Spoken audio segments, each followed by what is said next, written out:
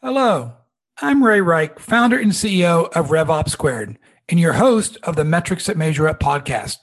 We talk to a wide variety of B2B, SaaS, and cloud thought leaders, executives, investors, and people just like you to discuss the metrics and benchmarks they use to make metrics-informed decisions. Now on to today's show.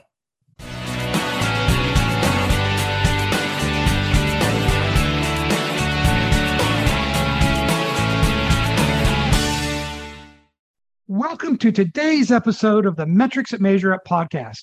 Today, we're joined by Jeffrey Moore, author of numerous books, including the landmark technology industry standard go-to-market book, Crossing the Chasm, also founder of the Chasm Group and venture partner at Wildcat Venture Partners. Today, we'll be covering four main areas with Jeff. First, the principles of Crossing the Chasm as they apply in 2021 and beyond. Second, how legacy technology vendors can continue to survive and thrive in the evolving cloud industry. Third, the concept of zone management and the associated metrics to measure each zone. And fourth, Jeffrey's latest book, The Infinite Staircase, which is a real pivot for this technology industry thought leader. Jeff, please take a moment to give a brief background overview of your journey to becoming a guest on the Metrics That Measure Up podcast. Ray, as you know, we've been hanging out together for a long time, but this goes back, the first part of my career, it's going to show up at the end. I was an English professor and I wrote the dissertation I worked at. It was in the area of Renaissance literature, the intersection of philosophy and literature, and a lot of fun with that. But we came back to California in 1976. I got involved with the tech industry and I kind of stayed there ever since. And the work I did with Regis McKenna allowed me to write a book called Crossing the Chasm, which was, my opportunity to sort of take the technology adoption lifecycle and apply it to high tech in a way that was a little bit novel. That caught on. It allowed me to start my own consulting firm. As you mentioned, we formed the Chasm Group and a couple of other spinoff consulting firms, bunch of books in between. And then I would say the bookend for the business books, Crossing the Chasm, is how does a startup go to market? And then Zone to Win is how does a legacy established enterprise catch the next wave? Same journey in different contexts. And then, as you said, I'm kind of reverting back to my original type with this last book and getting back to the intersection of philosophy and my life's work. I was at an Eagles concert last Friday night, and the first song they played, Jeff, was Hotel California. And it was a song that many would claim is the most famous, if not the best Eagles song. And it kicked off an evening that was really a multi-decade long musical journey for me. So I was thinking about our discussion today. I thought about, do I start with The Infinite Staircase, or do I start with that legacy groundbreaking book, Crossing the Chasm? And I have to start with Crossing the Chasm, if that's okay with you. That's fine. Look, I'm delighted. And I think the question is, it's a fair question, which is, look, that book was written in 1990. I mean, that was 31 years ago. It's been updated twice because they had to have all new examples, but the frameworks have never changed. So the real question is, well, so wait a minute, why is that still relevant now? I mean, it's a very, very different landscape, as you and I both know. So what we learned about that is, first of all, it doesn't apply to everything. It is a B2B oriented book, much more than a B2C oriented book. B2C, the dynamics of viral marketing and B2C are very, very different. We can kind of shoehorn them into Crossing the Chasm, but it's not what it's for. What it's for is B2B markets where you have considered decision makers, there's budgeting, there's reviews. I mean, you have to go through a sales cycle. It's an enterprise sales cycle. Even with small business, there's a review, although it's much lighter. And the key idea behind it is pragmatic people want to wait and see if the new disruptive innovation is really going to be good for them. So they don't like to be first. There's always a group that does like to be first. That was the early adopters. But then how do you cross the chasm? How do you get that pragmatic kind of, you go first, I don't want to go first person to get in? And that was all about, as you well know, finding a beachhead market that would lean in because they were really needed help. And so that was the core to the strategy. And of course, you guys were implementing it yourselves back at Netscape back in the day. Jeff, we have a lot of, I would say, earlier career and founders of the B2B SaaS industry that may not remember or maybe haven't even read Crossing the Chasm, God forbid. But you had this technology lifecycle adoption curve that had 5 phases: innovators, early adopters, then you cross the chasm to the early majority, late majority, and then laggards. And each of those phases, you had different buyer types. Does that still hold true today? Even when we have digital natives who are buyers, do you still see the different buyer types in each one of those phases of technology lifecycle adoption curve? Yes. And furthermore, those personas show up not just in high tech. If you introduce any disruptive innovation into any social system, that pattern will emerge. If the innovators, that first group, are the ones who get excited about the technology itself. They want to know how it works. And that second group, we call the early adopters, we call them the visionaries. They were the ones who say, I'm going to bet early on this, and I'm either going to make it or break it, but either way, I'm going to go first. And that's great. And they lean in and they believe what you believe, and it's great. The chasm crossing thing is people on the other side of the chasm are not believers. And so you have to find a way to relate to them. And what we discovered, as you well know, is, look, they care about the problems they have. And specifically, they'll give you the time of day if you can help them address a problem they can't solve with conventional means. And they're under huge pressure to solve. So the whole key of crossing the chasm was find a use case that's just a bear. It's in a marginal market. Nobody's giving these people any love. They really need help. And by the way, it's a good fit for your technology. I mean, it's something you can really nail. And then just build what we call the whole product, the whole thing. It's a solution marketing. And so those people need what you have. And you focus, even though you're going to be a global company that's going to serve hundreds of markets and you're going to be intergalactic domineers, in that moment in time, you specialize in one use case in one vertical market until you get the fire started. And once you get pragmatic people doing it, then they can be references for other pragmatists. I have a question, because in the first couple phases of innovators and early adopters, you mentioned that innovators are comprised of technology enthusiasts, and early adopters are comprised mostly of visionaries who can actually see how the technology impacts a business process and makes them more competitive or gives them a strategic advantage. How do you, as a B2B marketer or a B2B salesperson, because sales now is doing a lot of demand generation, how do you identify if that buyer you're talking to is an enthusiast or visionary, Jeff? It's a great question. First of all, both of those people want to hear about you. So first of all, they want to hear about your technology. They want to hear about your company. They want to hear about what's different. And so that's number one.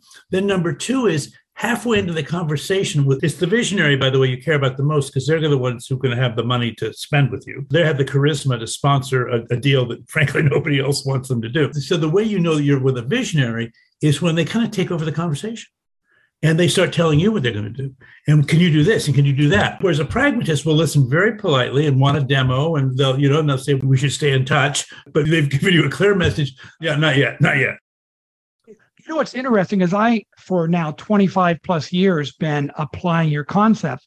One of the things that I always had my sales and marketing teams do was, if you're in the early majority and you've got a pragmatist, try to find a visionary who he or she can partner with, because they will be your advocate inside the organization. And vice versa. If you have a visionary, it's always great to team them with a pragmatist that gets the deal done internally. Does that make sense when you try to combine the two? It can. It's not what I've done, but it's kind of an interesting idea. So I'm sort of listening to you say it. What I'd said before was important. Visionaries don't ask for references. In fact, visionaries don't want references, because visionaries want to be first. And pragmatists care tons about references. Where is this in production? Where can I do this? Now, when you talk about what I think your pairing is particularly interesting is if you're going to actually implement inside a company and actually have it stick, inside that company, there's a life cycle. Even if you sold the visionary got a bunch of colleagues that are pragmatists and even some conservatives. And so getting that pairing together would help you get the adoption going once you'd actually post sales, kind of in more of a customer success motion, maybe than an early first sale basis. Okay, Jeff, I'd like to jump over the chasm and talk about that early majority. And I believe that's where the bowling alley strategy really kicks off, correct? That's correct. The bowling alley strategy, the problem when we kept on advocating for that first use case and that laser focus on that use case, and people were going, but the market's too small. The market's too small. We've told our venture capitalists we're going to, be a gazillion-dollar company. And so the first thing we had to do was say, well, look, it's not just one market. It's a bowling alley. And what the bowling alley meant was, look, if you knock over the first pin, if you really nail that first use case, now that gives you you can go into adjacencies. And the two kinds of adjacencies were the same use case in a related industry or a related use case in the same industry. But in both cases, you're working with a word of mouth community that trust each other. The whole key to getting pragmatists is other pragmatists sell them. You don't. In other words, they want to talk to their peers. And if their peers give them good feedback, then they're going to do it. And if they don't, they won't. And you can talk all day long, but that's not who they want to hear from. They want to hear from their peers. Let me ask you a question about the bowling alley, because as I mentioned when we were talking a little bit before the show, I had a huge debate on the bowling alley strategy with one of our industry's true pioneers, Mark Andreessen, the founder of Netscape and, of course, Andreessen Horowitz. And here's my question about the bowling alley. Does that head pen have to be industry specific, or can you look at a horizontal process that maybe needs to be helped across multiple industries? Well, it can be a horizontal process across multiple industries, but for that first focal point, you care about two things. You want to build the whole product that you could build maybe for multiple use cases across, or at least the same use case across multiple industries. But you also need a word of mouth community that buys into you. And the way you get that buy-in is you win 3, 4, 5, 6 customers in the same industry with the same use case. And that's where they start saying, oh my gosh, these guys are the new answer. And once that word of mouth starts, it can spread. But if you get 4 or 5 customers in different industries, they don't talk to each other. And so you can't get that word of mouth thing going.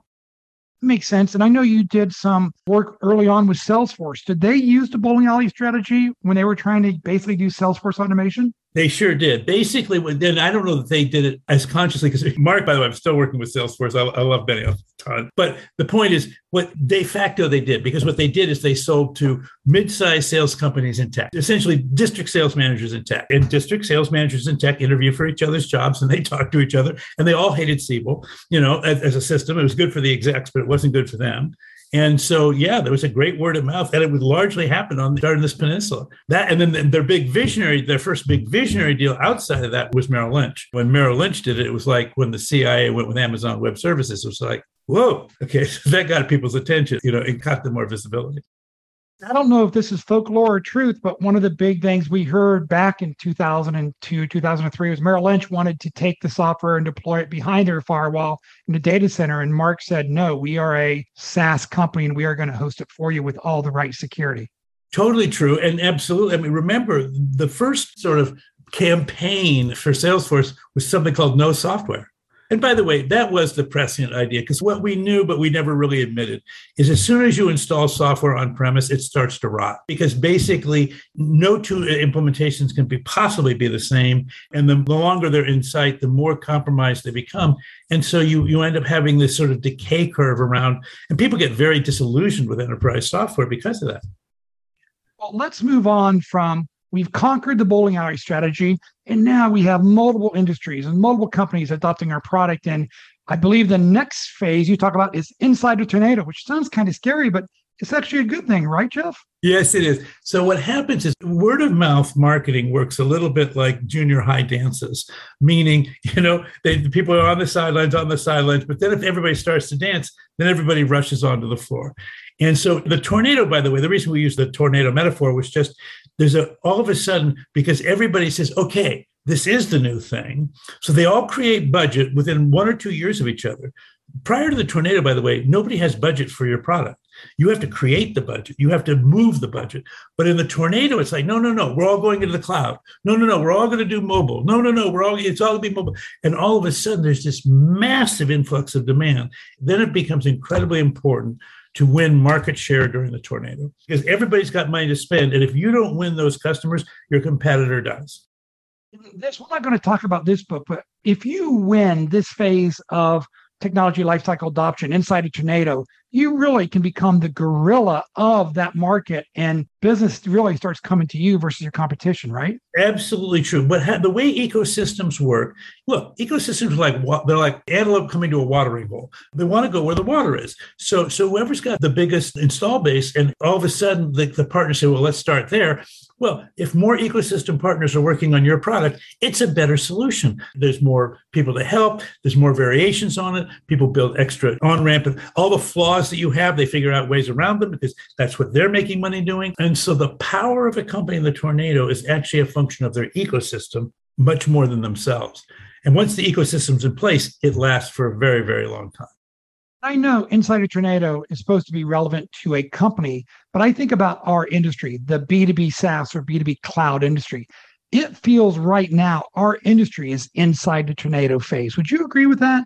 Yeah, in fact, inside the tornado is not really supposed to apply to a company. It is supposed to apply to a technology. So basically, it's that period in the technology adoption lifecycle where you're at the steepest part of the S curve, and everybody's adopting in a very, very short order. And what they want is something that works. So they want to say, well, who's the leader? And then who do I work with? And then what use case should I start with? And they're just trying to get on board. And so, first of all, making sure you can ship product during that time, and you have sales coverage during that time. That's what Cisco did so well. It's what Intel did so well. It's what Microsoft did so well. It's what Sun did so well. They were in the right place at the right time, and they fought like crazy to build their market share. That's a really good clarification that it's really more about a market segment's adoption curve, not a company. Thank you for that clarification. So the next thing you've talked about is Main Street. And this is, kind of when I would think a lot of the late majority starts adopting. How do you change your marketing and sales strategy once you hit Main Street? And how do you know you're in Main Street? Well, what happens on Main Street is you kind of work through the tornado, and now it's like, well, yeah, cloud computing, sure, we're all doing some version of hybrid cloud, whatever it is. But by the way, the category is going to last for decades, but it's no longer in hypergrowth. The category is now in good growth. It's good growth. It's interesting. This is where SaaS became so important. Prior to SaaS, the conservative Main Street customer base had no cloud. Nobody listened to them. Nobody cared about them. They just kind of got what they got and the heck with them. Because SaaS depends so much on recurring revenue, and churn is such a huge problem for any SaaS business model. Conservatives now have a lot of power. Because if they just unsubscribe or if they just don't adopt, the wonderful thing about SaaS is you can now land and expand, but you can also use customer success to build usage. And because we can see whether they're using or not, because we can see with the logs, we can interact. All of that was not the case during the 90s when we just dropped off the software and drove out of town. Here's what I'm thinking. It's kind of a new topic, but we see so many companies that have really achieved amazing things in the technology industry over the last 20 years. But when I look back to 20 years ago, 52% of Fortune 500 companies no longer exist. And then I think about the no software theme of Salesforce, and that really was taken on Siebel. And of course, we know Siebel doesn't exist anymore, even though there's some remnants within Oracle.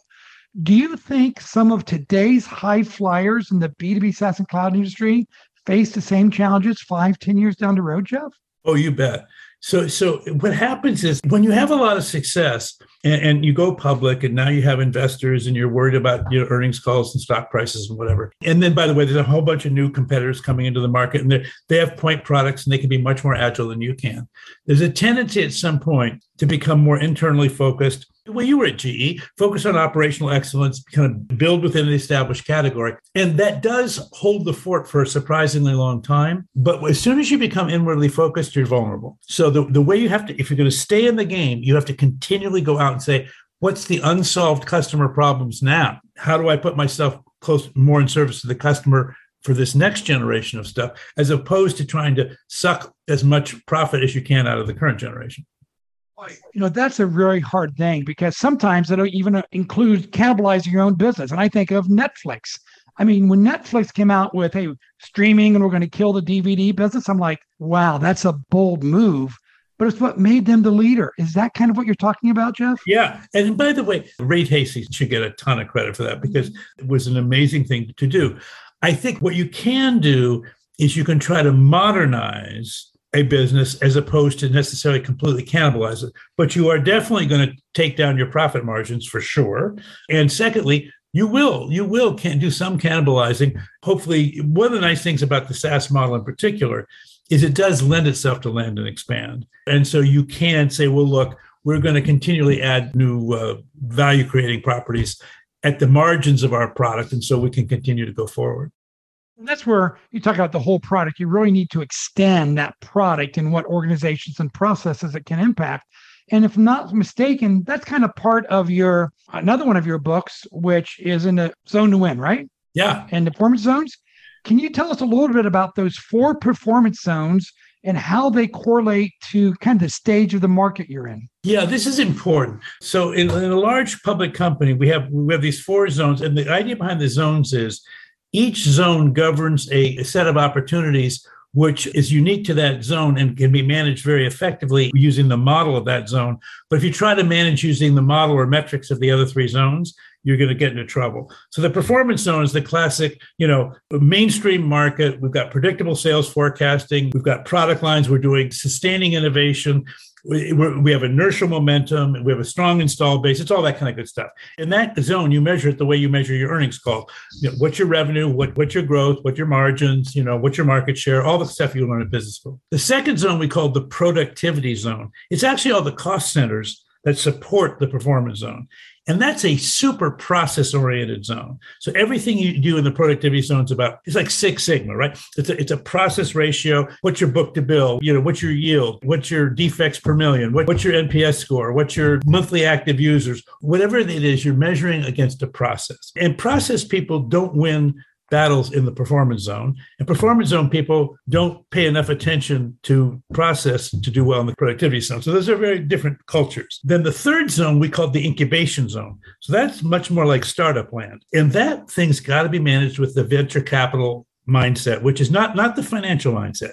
The venture capital, fund them to the next milestone, hold them accountable for product market fit, minimum viable product, crossing the chasm, but it's all about power. It's not about performance. In other words, the businesses in the incubation zone don't have enough mass yet to worry about their absolute numbers because they're still very tiny. But what you really care about is, are they gaining power in the marketplace by winning real customers, by beating real competitors, and essentially building an ecosystem that's rallying around themselves. So it's all about how powerful they are. And venture capitalists always focus on power before performance. And so they're looking for metrics that signal power, not just, what was your profit ratio, et cetera. And then the fourth zone, which hopefully you don't use very often, is the transformation zone. And your example of Netflix would be an example of that, where you literally are going to do open heart surgery on your business and potentially put businesses at risk, potentially put your stock price at risk, put some of your employees out of joint, your customers may get mad at you, but it's because the world has changed. I would say every legacy on-prem application software vendor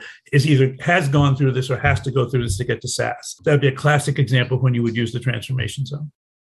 Let's use an example, and we'll use Microsoft, right? Because they crushed my company in the late 90s. And you saw that they went from their operating system orientation. They tried a lot of different things, including mobile OS, et cetera. But then the cloud and Azure really seemed to recatapult them. Can you have different zones for different products in the same company? Because that's what Microsoft did. Well, yeah, no, in fact, the zones are designed for different products. So, for example, when they were doing Azure and putting Azure in the transformation zone, and by the way, what that meant was they had a back office software business, by the way, which was very lucrative. It was what Satya was running. But cloud was an existential threat to back office software, right? On-prem software. So they actually converted their back office software customers to cloud using their enterprise license agreement as sort of the vehicle for doing that. But the thing that you got to realize is when I had you on the old enterprise license agreement with back office software, the profit margins were just incredibly lucrative. When I shifted you to the cloud, not the net margins, the gross margins were negative. So basically, with an enterprise license agreement, that's a lot of negative gross margins, which became even worse net margins. It was counterintuitive. If you're a performance zone executive, you go, you can't do that. But in fact, they did. And Ballmer doesn't get any credit for this, but Ballmer backed Satya. He did. Satya had the right personality, and Satya, I think, is clearly, Microsoft is a much, much different and frankly, better company under Satya than it was before. But I just think, you got to give Ballmer some credit with this thing too. Totally agree. Let's go to a little bit smaller company, kind of a $20 to $50 million B2B SaaS company.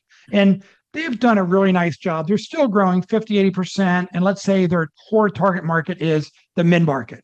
And then they're like, well, to get to 100 million, we got to go to enterprise. And what I see is the overall metrics really change as far as customer acquisition, efficacy, CAC payback period, because enterprise is very different.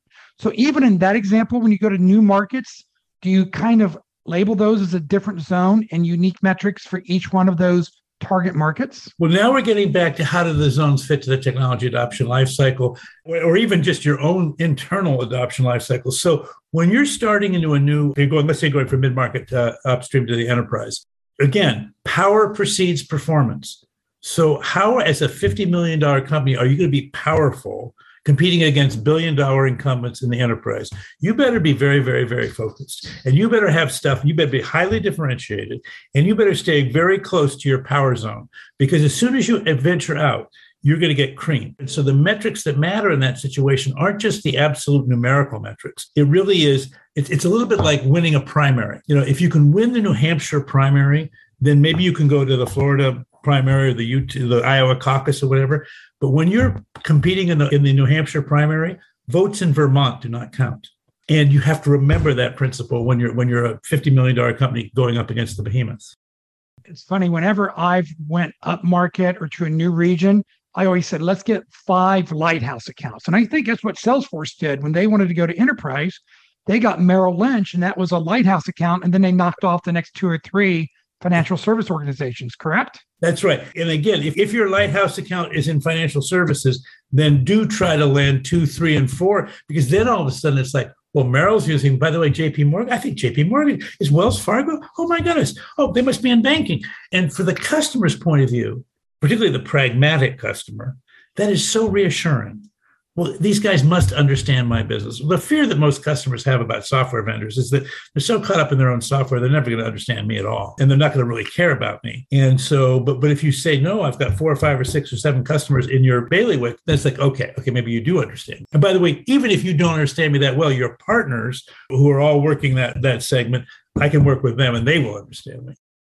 Yeah. One of the classic mistakes I see a lot of first-time or early-stage CEOs saying is, we're going to go to enterprise. They look back 2 quarters later and it's like, wow, this isn't working very well, so we're going to stop. And it's like, no, you're in that incubation zone. You need to invest if this is your key to growth. Do you see a lot of companies still kind of just dabbling and not understanding that product or that market is a different zone? That's what the transformation zone's about. Because what you're describing is how we destroy. You mentioned there were all these Fortune 500 companies that don't exist. Zone to Win has 54 iconic tech companies listed on the 8th page of the book, none of which currently exist. And they crushed it the first time. And so you say, well, what in the world happened? And because obviously they were technologically competent, they were good management teams, but they would get into this second wave. Of course, it's a J curve, right? Which means that things get worse before it gets better, right?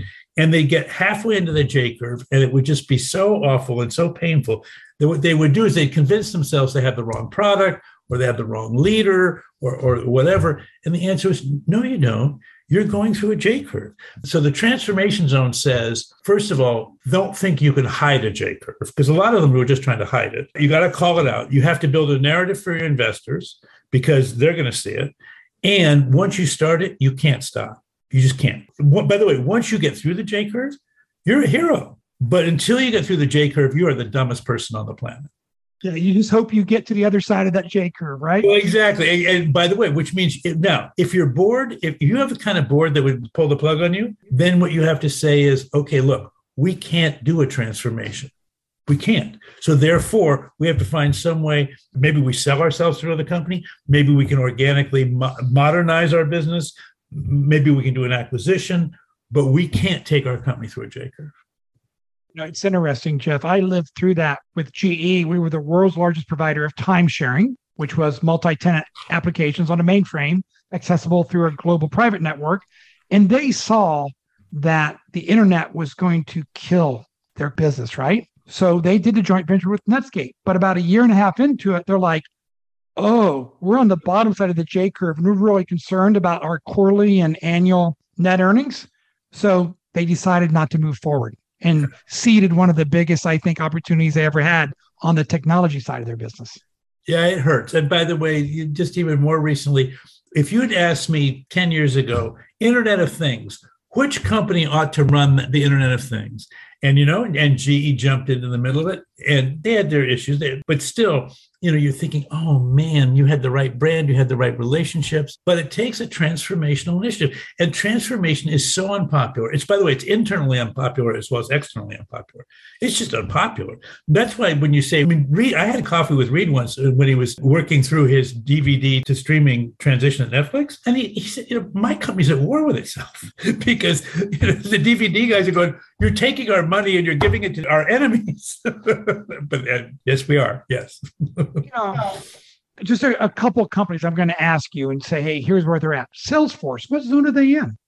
Well, first of all, Salesforce has 9 businesses that are over $1 billion. So I was teasing the other day. I said, you guys are a herd of unicorns. And actually, they said, it turns out, by the way, the word for a herd of unicorns is a blessing of unicorns. So now they're teasing each other about we're a blessing of unicorns. So if you've got a unicorn at scale, you're in the performance zone. But then you acquire the next thing and the next disruptive thing. And so those things have to be managed in an incubation zone model. Now, not everything has to go through a transformation. If you can take an acquisition and kind of graft it onto your existing product lines, that's actually the best outcome for everybody because it's less disruptive. Your customers are seeing things going forward. Yes, there's a time when you spend more money than you should. You got overlay sales forces and you've got lots of expenses. But on the whole, people go, this is feeling very, very good, and you're getting good growth. But then sometimes it's like, no, we're gonna go into a whole new. They just bought Slack. It's that. And it's like, okay, fellas, now how are we going to do this? And they've got a whole vision for Slack. It's very, very exciting, but it's new. And I have to give Mark a lot of credit. Mark is one of those leaders who puts his kind of money where his mouth is. I mean, he just does it. Well, unfortunately, we're getting almost to the end of our podcast, but I want to do a major pivot. I want to follow your lead, Jeff, if that's okay. And that is, you just recently published a new book, and it's not a technology marketing book. It's called The Infinite Staircase. And let me just give the audience a couple quotes before we ask you more about the catalyst for this book. Guy Kawasaki, famous chief evangelist from Apple, said, Geoffrey Moore has crossed a chasm from marketing to metaphysics. And Mark Benioff says, in this profound, remarkable work, you explore the meaning of human existence and you open our minds to a new paradigm for understanding our place in the universe and a set of strategies for living an ethical life. Pretty meaty and heady quotes, Jeff. So what was the catalyst to writing The Infinite Staircase? Well, it's interesting. I wrote about strategies for living in a hierarchical vision of the universe in my dissertation back when I was 28 years old. And basically, I was using the Renaissance culture, which was, of course, the great chain of being is what they call it. Starts with God, the angels and the people, and down the animals or whatever. But, over the last 30, 40 years, I've been fascinated by reading it in science. So I've read a bunch of stuff in astrophysics. The molecular biology of the cell is just amazing stuff. So I was reading that. And those books are all about how do you get from a big bang to a bacterium?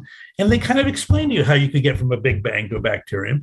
And then Darwinism, which I was always interested in because it reminded me of marketing. It reminded me of market competition. So Darwinism kind of takes you from bacteria to people. I mean, how did you get multicelled animals, and eventually you get to mammals and reptiles and whatever. And then the last part of the book is about, well, once you get language, now how do you get from sort of grunting and saying, give me more meat, to atomic theory? And I was trying to build a narrative which says, okay, how do you get from the Big Bang to Ray and Jeff talking on this podcast without any magical leaps? So that was an interesting problem. You remember that cartoon which says, here's a miracle? Professor says to the other guy, I think you should be more specific here. I was going to try to do that for the whole thing. And then the last thing I wanted to do was, and kind of the motivation behind the whole thing is, I'm concerned about our loss of confidence in ethical action in our culture right now. I think we've kind of lost our way. And so the fix was, well, you got to go back to religion. And I thought, no, I don't think people are going to go back to religion. A lot of people identify as spiritual, but not religious. So I wanted to say, okay, if this narrative about how you get from Big Bang to Ray and Jeff talking on the podcast is coherent, now where does ethics come into the equation? And how do you validate and authorize ethics going forward? And that's what the last third of the book's about. Interesting. So the first 2/3 of the book kind of describes the way the world is, right? Yes. And how it influences the moral principles that kind of govern your behaviors. Is that correct? Yes. And the last third is more about the ethics, morality? Yeah, the last third's about, okay, well, if that's the world, how am I supposed to act? What's my strategy for living? I mean, at the end of the day, it's still frameworks doing strategy. I mean, crossing the chasm, zone to win, and Infinite Staircase, they're all about what's the situation you're dealing with? Can we frame that correctly? And then given that perception of the situation, what's the best course of action? And so this was just an attempt to say, okay, well, let's take that all the way back to all of human life. This is really intriguing to me because I grew up in a fairly religious family and my kids all went to Catholic school. And my children have said, it's not the theory of religion because for them, they're very analytical and kind of science-based. Like, it's hard to believe, but we love the values that we've been taught. And the values were more religious. But as you said, less and less of a percentage of our population have a religious belief, and it's more of a spiritual orientation. So where are we going to get those maybe guideposts for values and ethics in the future, Jeff? That was exactly the purpose of the last third of the book. And so the argument I make is, I say, look, the values that we cherish, I trace back to being mammals. And the thing about being a mammal as opposed to a reptile is for the first year of your life, you are given unconditional love. You know how I know that? Because you'd be dead if you weren't, right? Babies cannot survive. So we start with love, and it's just built in right at the beginning. So you watch little kids, they're 3 or 4 years old, they know how to be kind, and they want to be kind. And then you watch them socialize, and they build this value of fairness. You think, wow, the little kids care a ton about, that's not fair. You got to be more fair. This isn't fair, because that's their first moral code. And all of that's coming from a mammalian social group. See, reptiles don't hang out with each other, but mammals do. And mammals, by the way, have a nurturing leader who's typically a mother figure, and they have a tribal sort of disciplinary leader who's typically kind of a father figure, and like the family sort of a microcosm. That father figure is instilling things like duty and honor and loyalty and respect and that thing. And the mother figure is doing more about compassion and empathy and unconditional love, etc. So all of that's there. And then you say, okay, but now how do you scale that? And when we've tried to scale it, we get into trouble. So like morality is really trying to scale, our values, and it works as long as you stay within a community of faith. That actually works. But if once one community of faith tries to tell another community of faith, you're wrong and I'm right, and by the way, I'm going to prove it because I'm going to kill you, that gets a little ugly. And then the other place we're working with it in a secular world is around justice. And, we have legal justice and social justice. And we're pretty good at legal justice in this country. We actually got very good rule of law. But social justice it's a real challenge. And so those are still, I ended up calling them works in progress. I said, look, we're just not there yet. We've only been doing it for a couple hundred years. So we shouldn't be perfect at it. Kindness we've had for, 100,000 years, 200,000 years, a long time. So we should be pretty good at being kind, and we should give ourselves a little patience about being good at justice. I'm going to try to bring these two worlds together. And that is, we recently had a company rename itself to Meta because they want to be a major player in the metaverse. So one of my fears, and maybe it's my old guy orientation, is, does the digital world, the metaverse, change the reality of the metaphysics and environment we live in? And is that going to change our ethos of ethics? Well, it sure as heck does. There's no question that the whole digital, and in particular, let's just take, the metaverse is maybe a little futuristic for me to deal with. Let's just take social media. The first 10 years of social media, this is so great. We can talk to each other. We can see each other on Facebook. This Wikipedia thing, is that amazing? Google, it's just great. And then in the last 10 years, the dark political forces in particular, there are other forces as well, but the one that just aggravates me to no end is when politicians who knew better, whose parents raised them better than this, went to the dark side and they started using social media to create outrage and anger, because if you have an angry base, they will be loyal to you and they will vote the way you want them to vote. And so what happened was it got out of control. And we're blaming Facebook, and we can blame Twitter, and we can blame this, or we can blame ourselves. But the point is, we don't know how to handle it. There are 3 billion people on Facebook. It's like, I'm sorry, people, we don't have any governmental mechanisms to handle that. So the fact that this dark stuff is happening, yeah, it is. So I think we'll get there. I think we'll learn. We're human beings. We're adaptive. It's a new environment. It's Darwinism, right? Darwinism, it's another Darwinian condition. But I can't tell you where it's going to land. It's going to be an interesting journey. And thank you for writing a book that allows us to be a little self-reflective. So to our listening audience, right? Read Crossing the Chasm if you haven't, to make sure you understand the technology lifecycle adoption curve. And if you want to make sure that your morals and ethics carry through that entire journey, The Infinite Staircase is a good one, Jeff. Hey, 3 quick questions for the audience to get you know on a personal basis a little bit better. Okay. Which CEO or company do you think is a must follow for everyone today? Well, I'm sort of in love with Salesforce. I spend a lot of time with them. And it's not just Mark. In fact, I just came back today from New York. I spent 3 days with the management team. And there's like 25 people in that group. Every time any one of them walks through a door, I think, oh, wow. And I think part of it is they've just got really good values. They've got really good culture. They are very, very committed. So I don't know if I would say that from an investor point of view so much as just, and by the way, they led the way into the pandemic. They were the first companies to model how to behave during the pandemic. And they did all that thing with work.com and contact tracing, whatever. Right now, they've just committed to lead the way out of the pandemic. So they're going to try to model how do we go forward from here. I will share Mark's message around stakeholder capitalism versus shareholder capitalism. I mean, that resonates so well, I think, with this generation of early career tech professionals too. Totally agree. Second question, what piece of software, SaaS software, do you think every technology company should be using today, not Salesforce?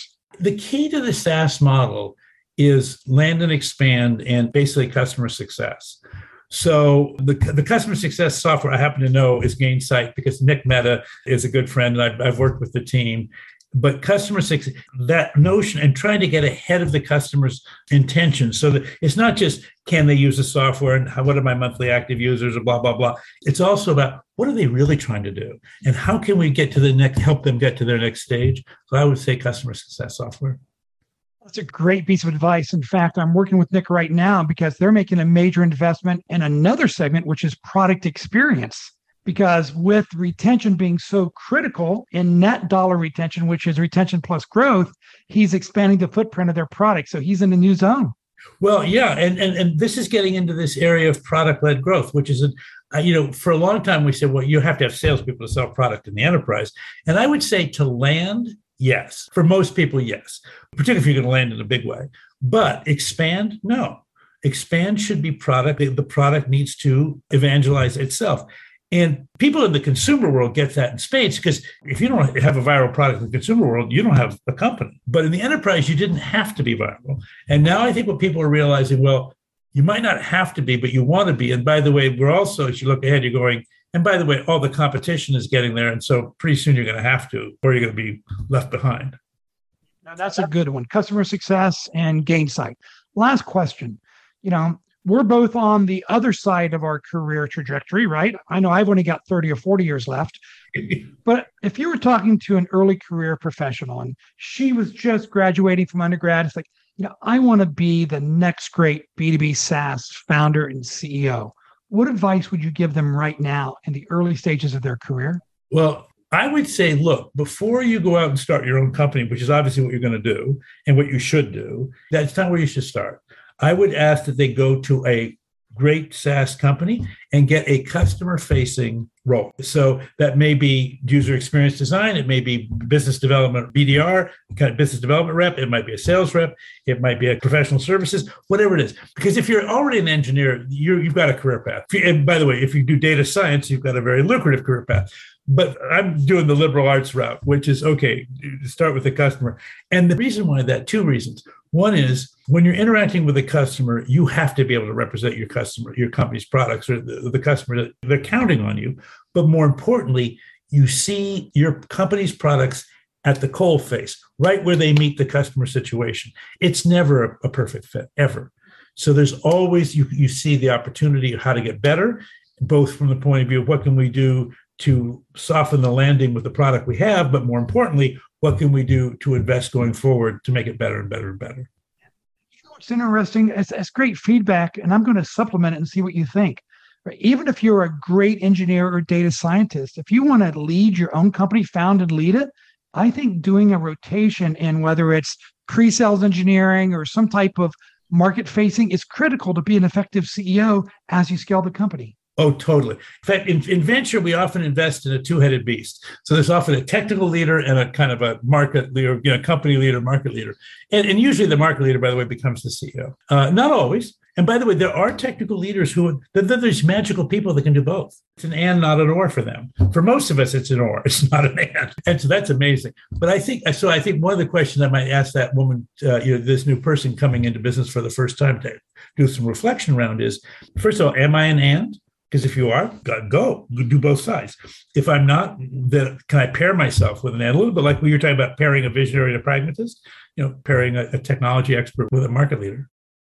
Jeff, this has been just a fascinating conversation for me. And before we sign off for the day, any last things you'd like to share with our listening audience? Well, I just think you're terrific. I mean, I think first of all, I think you are a great interviewer, and I think you represent your audience really, really well.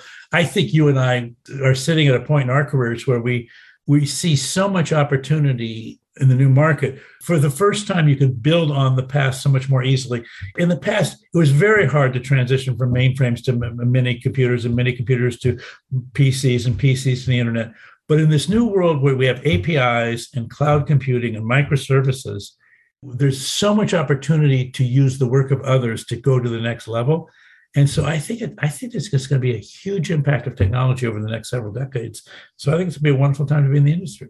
Yeah. And I want to thank you for your latest book, because I know I did this early in my career. I lost myself for the focus on the career and all the glory that goes with a high growth career or being an entrepreneur, and having a chance to reflect on the ethics and morals that you live your life by. The earlier you start, the better you're going to be. Yeah, I agree with that. Thank you very much. Thank you, Jeff. And to our listening audience, it means the world to us that you're listening to our guest and our content. And if you like us, we'd love for you to go ahead and give us a thumbs up, subscribe to our podcast on your favorite podcast app, and give us a recommendation so we can make this show even better. Thank you, everyone. And thank you, Jeff. Take care, Ray. Thank you for listening to today's Metrics That Measure Up podcast. If you would like to learn more about B2B SaaS metrics and benchmarks, please visit RevOpSquared.com.